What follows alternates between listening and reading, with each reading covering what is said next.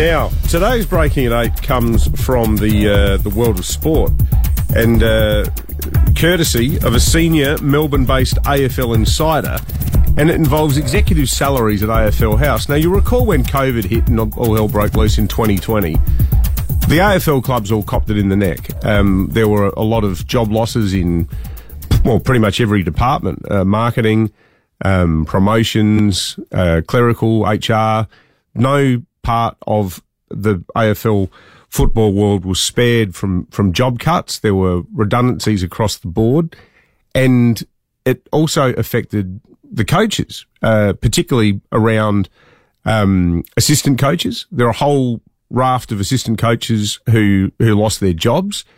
Those positions have not returned. There are a lot of stats people that lost their jobs. And the other thing that's happened is that for the past few years, and it's our understanding that the coaches are now at the point where they're genuinely fed up about this and are working out what to do next in terms of how they pursue this with the AFL.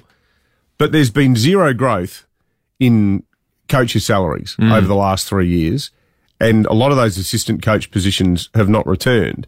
Yet, the last annual report by the AFL showed that salaries to AFL executives in 2022 now equate to 11.8 million.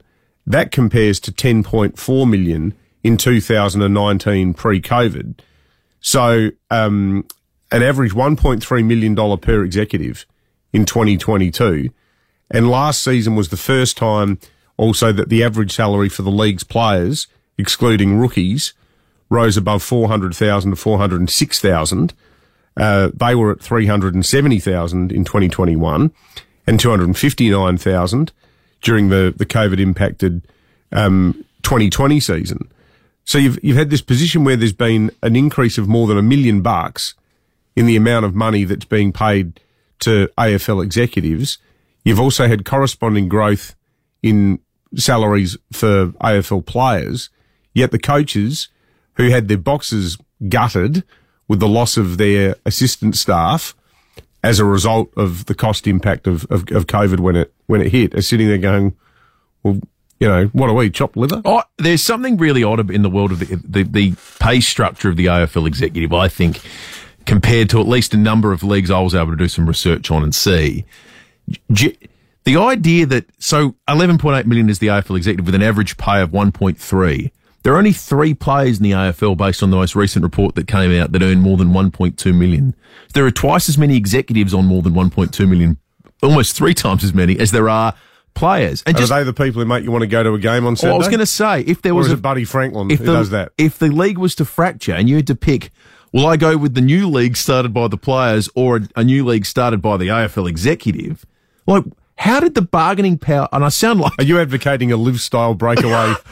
Well, I hate to sound like, some sort of classic union leader here, but how did the people who provide the product end up getting shorthanded by the people who do the administration work? It Good blows question. my mind. Now, if you look in the US, I think Roger Goodell, who runs the NFL, is on some obscene wage. This is probably the model the AFL use.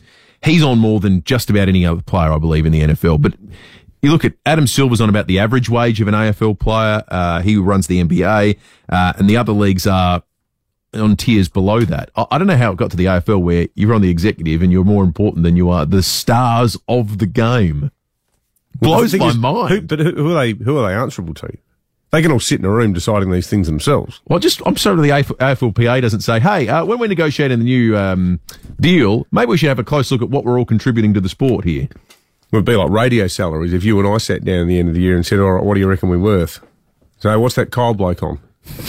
It sounds good, actually. That's right. Anyway, there you go. Hang on, I'll take it all back. The coaches are restless.